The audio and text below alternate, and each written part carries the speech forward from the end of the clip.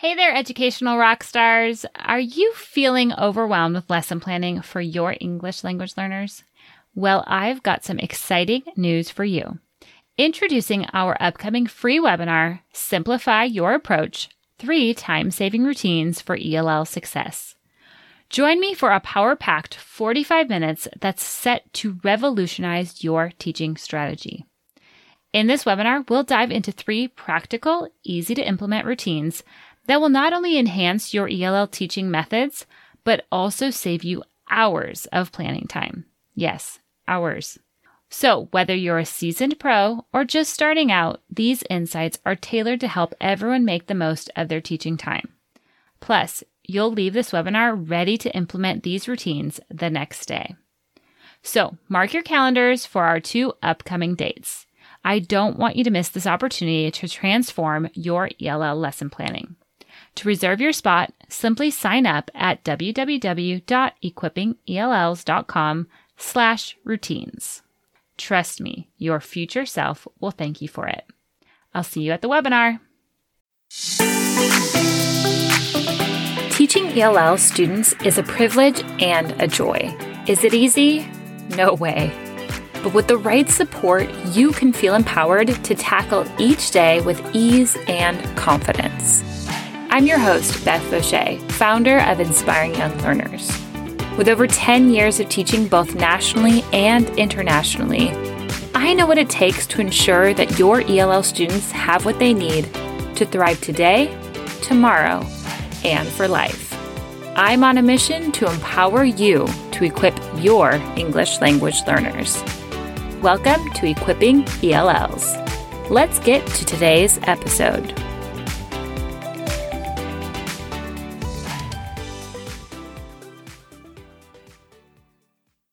Hey there, welcome to episode 35 of the Equipping ELLs podcast.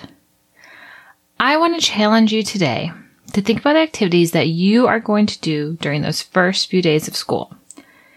And I want us to really reflect and be aware of some ways that those icebreakers and getting to know you activities could really be creating an unsafe environment for our ELLs without us even knowing it. And I know that's not what you want to do. So today, let's talk about activities that help cultivate a safe and welcoming environment for our ELLs, not a stressful and fearful one. Ready to go? Let's dive in. Now think back to any of the years of school that you were in and think to those first few days. I can remember those activities and how they would make me feel on the spot. I would feel anxious. I hated to do them. When we'd have to, I remember a sophomore year math class, we'd go around and say 2 truths and a lie. And the whole time, I'm not listening to anybody else. I'm just thinking, what do I say? I hate this game. I don't even know how to play it. I always come up with the lamest things and I'm not that exciting. It just made me a total head case. And I'm a first language English speaker. So put our ELLs in that same place, doing things like 2 truths and a lie. Or the name game where you have to go around in the circle and say an adjective that connects to your name. Yes, for our intermediate ELLs, that might be an easy and fun game.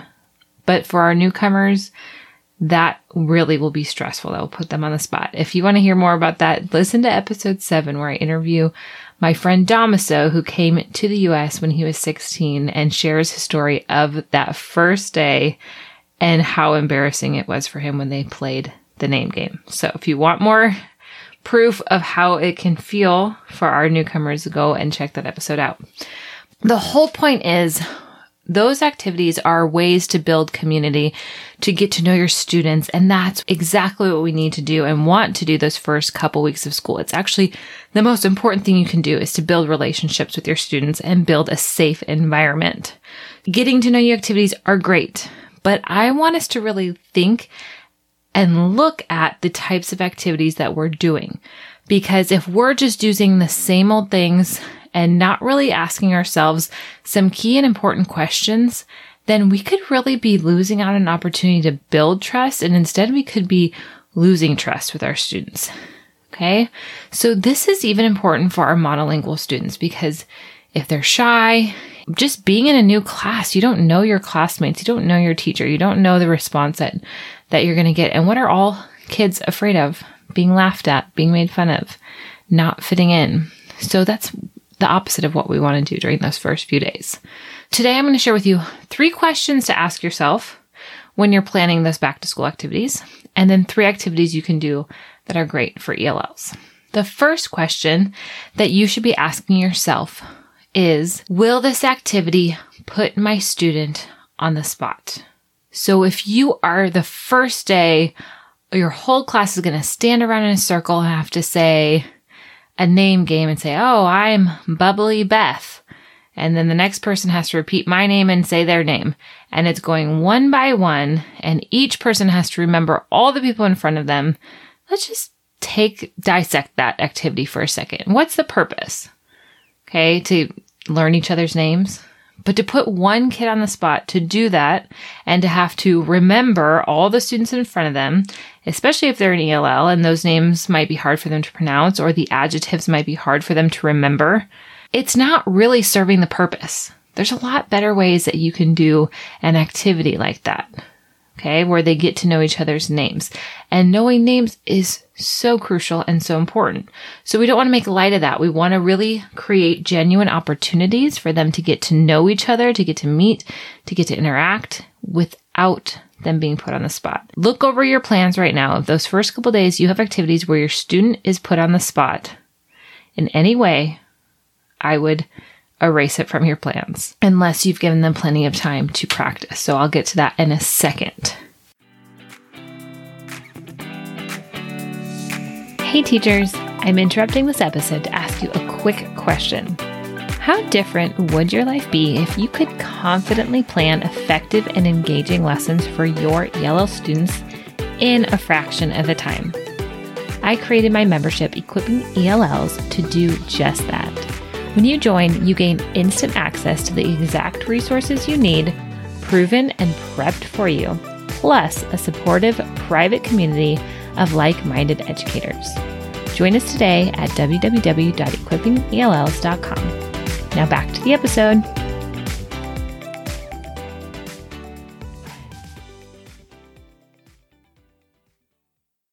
Number 2, the second question to think about is, will this activity help my student to feel welcomed and safe, or will it make them feel anxious? Again, our goal during these first couple weeks is to create a safe environment. That has to be top of mind constantly. So we want to avoid doing anything that's going to make them feel anxious. So if they have no idea what to expect, if they have no idea what's coming, and all of a sudden it's just chaos and moving around the room and there's no real clear directions, or there was no visual support to really help them understand what is the expectation of this activity. There's kids walking all over the room talking, and this ELL student is just overwhelmed and is not clear of the directions, not clear of the activity. That's going to make them feel anxious. Do things like that. I love cooperative learning strategies. Absolutely love them. But you want to make sure, especially those first couple days, that you are doing the groundwork to make sure that those students understand what the expectation is of that activity, providing that visual support so that they can participate and enjoy the activity and not feel anxious and confused. Again, looking over those first couple days, the plans, look at the activities that you're going to do and decide, do I need to add in a visual support for this? Do I have a visual support? A visual support might be as simple as you and another student showing the class what this looks like. Maybe it's a movement activity, or maybe it's a gallery walk where they walk around the room and they have to answer and respond to a question. So have another student show what that looks like. How do they move about the room? What do they do when they get to the picture on the wall, or the question prompt on the wall? How do they rotate around the room? What do they bring with them? Okay, all of those things, even just taking a few minutes before the activity to walk through it, helps ease the anxiety of your ELL students. So look over and see, do I need to scaffold any of these activities? Do I need to provide more direction and support before we do the activity? Because in the end, you want the activity to be fun, and you want your students to be engaged, and you want them to get to know each other. Do that groundwork that it takes so that that can be the output that you get. And then the third question to ask yourself is, have I first shared about myself so my students get to know me before they are expected to share about themselves? Okay, why is this important? If you show a vulnerability, if you show that you are more than just the teacher that tells them what to do, but you really show who you are and you let them get to know you, they are going to feel more comfortable in being vulnerable and responding to you. They're going to find ways to connect with you that's going to help them open up and respond. Many times in the relationship between the teachers and students in the countries that some of your students might be coming from might be extremely different. And I think sometimes we don't understand that, and we underestimate that. And so here I know in Panama, the relationship in the public schools of the teacher and student is much more professional. There's not that relational aspect as often as we see in the States. And so your students might feel uncomfortable at first because they don't see that that's something that we prioritize, is the relationship between the teacher and the student. And you're going to let them get to know you, and you're going to share about your pets or your family. And that's going to help them to get excited about being in your classroom because they're going to feel that the importance of building that relationship. And they might not have had that before in previous schools that they attended in their home country. You sharing about yourself helps them to feel safe. And that's our priority. And so that's why I want you to think about, have I shared about myself before I'm asking my students to share about themselves? It also opens up opportunities for them to connect with you. So if you have a newcomer, and most of the time our newcomers are going to go through a silent period, most will probably not want to talk at all on that first day of school, which is okay. But maybe that first day you share a slideshow and you share about a golden retriever dog that you have. And you share his name and you share about the things he likes to do or a silly thing he does. And it makes your students, even if they cannot speak English, maybe some of those students have a dog and they love dogs and they get very excited to know you have a dog. And maybe they're able to, through gestures or pointing to your picture and pointing to themselves or smiling and showing you that excites them, that helps them to communicate to you something important about them. So all of a sudden you start to take in this information. Oh, okay, this student loves dogs. I'm going to find ways to incorporate that into my lessons to engage the student or to get to know the student better. Or maybe you share about your own children, and maybe you have twins, and maybe one of those students is a twin. You never know, just by being vulnerable and sharing about yourself, how your students can connect with you, and that will help them open up and want to share. And when we get to know our students, that's where the power is, because then we can really teach to how they need us to. So those are the questions to ask yourself as you're looking at activities to plan for the first couple days of school. Now, if you're looking for activities, here are some specific activities you can do that are great for all levels of ELLs. Because we're removing that pressure. The pressure really comes from having to speak on the spot without preparation. That's where the anxiety comes from. So if we can remove that, then we can really help them to engage and respond and feel that it's a safe environment. So one activity I love to do is called Vote with Your Feet. And this is a great activity for newcomers or intermediates on any grade levels. And what you do is you just have your students stand up, and you could have one side of the room that is for this topic, one side of the room is for this topic. So you could say something as simple as, which do you prefer, or what do you like more, dogs or cats? Now, if you're working with newcomers, you might want to have some visual supports here to help them really understand and engage with what you're asking them. And then you have them vote with their feet. They move their feet to one side or the other. You might not get a lot of information about this activity, but what's the point of it? They're engaging, they're seeing how the classrooms run, they're having fun, and you might get to learn some information about them, like, what do you like better, reading or math? have them go to the side that they enjoy more. So giving them those two options are huge for engagement, and they're not having to speak at all. If you have a higher group of students, so for newcomers, I would just have them vote with their feet, give them a lot of different picture prompts, and just have them continue to share with you where they stand on those things. For your intermediates, you could have them vote with their feet, and then for those who want to, they can share a little bit more of why.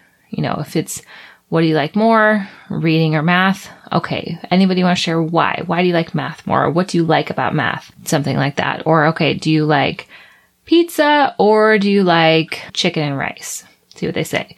Maybe they have their grandma makes a delicious recipe that they want to share about. So giving them that opportunity and space to share for those who want to, but not putting anybody on a spot that they have to share those first couple days of school. Another idea is to do any type of sketching activity, any type of drawing activity, even with your intermediate ELLs.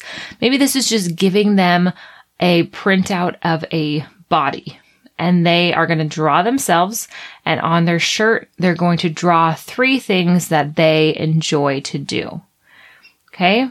Drawing is a safe activity.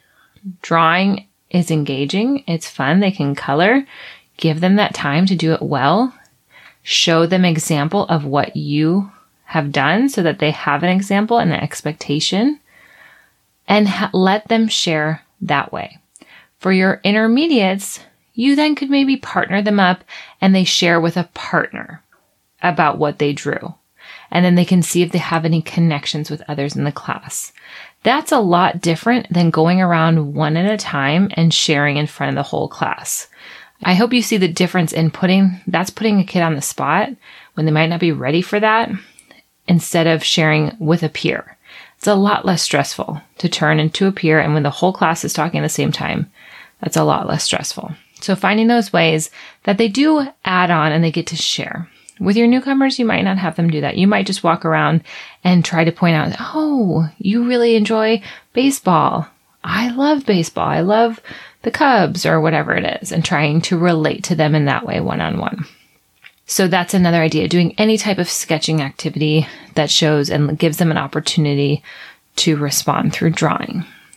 And then one more activity that I think is really important is doing an activity based on just sharing about their name. When you're working with students that come from other countries, other cultures, a name can have a very important significance to them. The other thing that you want to do is giving them that opportunity to share how to say their name correctly. And this might take time. They might not be ready to say that right away, but we do not want to change their name so that it's more American, or we might say their name differently and they just let us say it that way. We want to really make sure that they know we want to say their name correctly. And so you could spend a couple of the first days of school creating a name, like a name map or just a collage about their name, and not having them share it right away, but eventually having them pronounce their name. Maybe you can record it on your voice recorder so you can practice it at home, or you can share it with other teachers. You could do a project where they share about their name and they add their own QR code in, and maybe this becomes a bulletin board so that other people can go by and listen to how to say their name and hear maybe a little bit more about their name, where they come from, what does their name mean, if they're named after somebody. Now, this is sometimes hard because sometimes we do this activity hoping our students are going to produce these very interesting stories about their name, and some just don't have that, and that's okay. So we don't want to emphasize that they have to have all the story behind their name. But the point is, you want to make sure that you give them opportunity and space to share their name correctly, and that we set that precedent from the beginning that we are going to learn how to say your name, and we're not going to change it. We're not going to make it more American. So providing an opportunity for them to get to research, to get to go home and talk to their parents, and then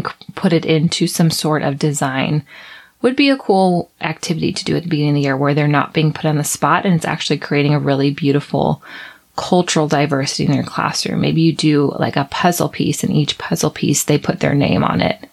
and then you put it together to create a puzzle, and you show the unity in your classroom because of that. So really emphasizing the importance of names. There's tons of great books that you could start with, that you do a read aloud, you show them, you tell them about your name, and then provide that opportunity for them to respond to that.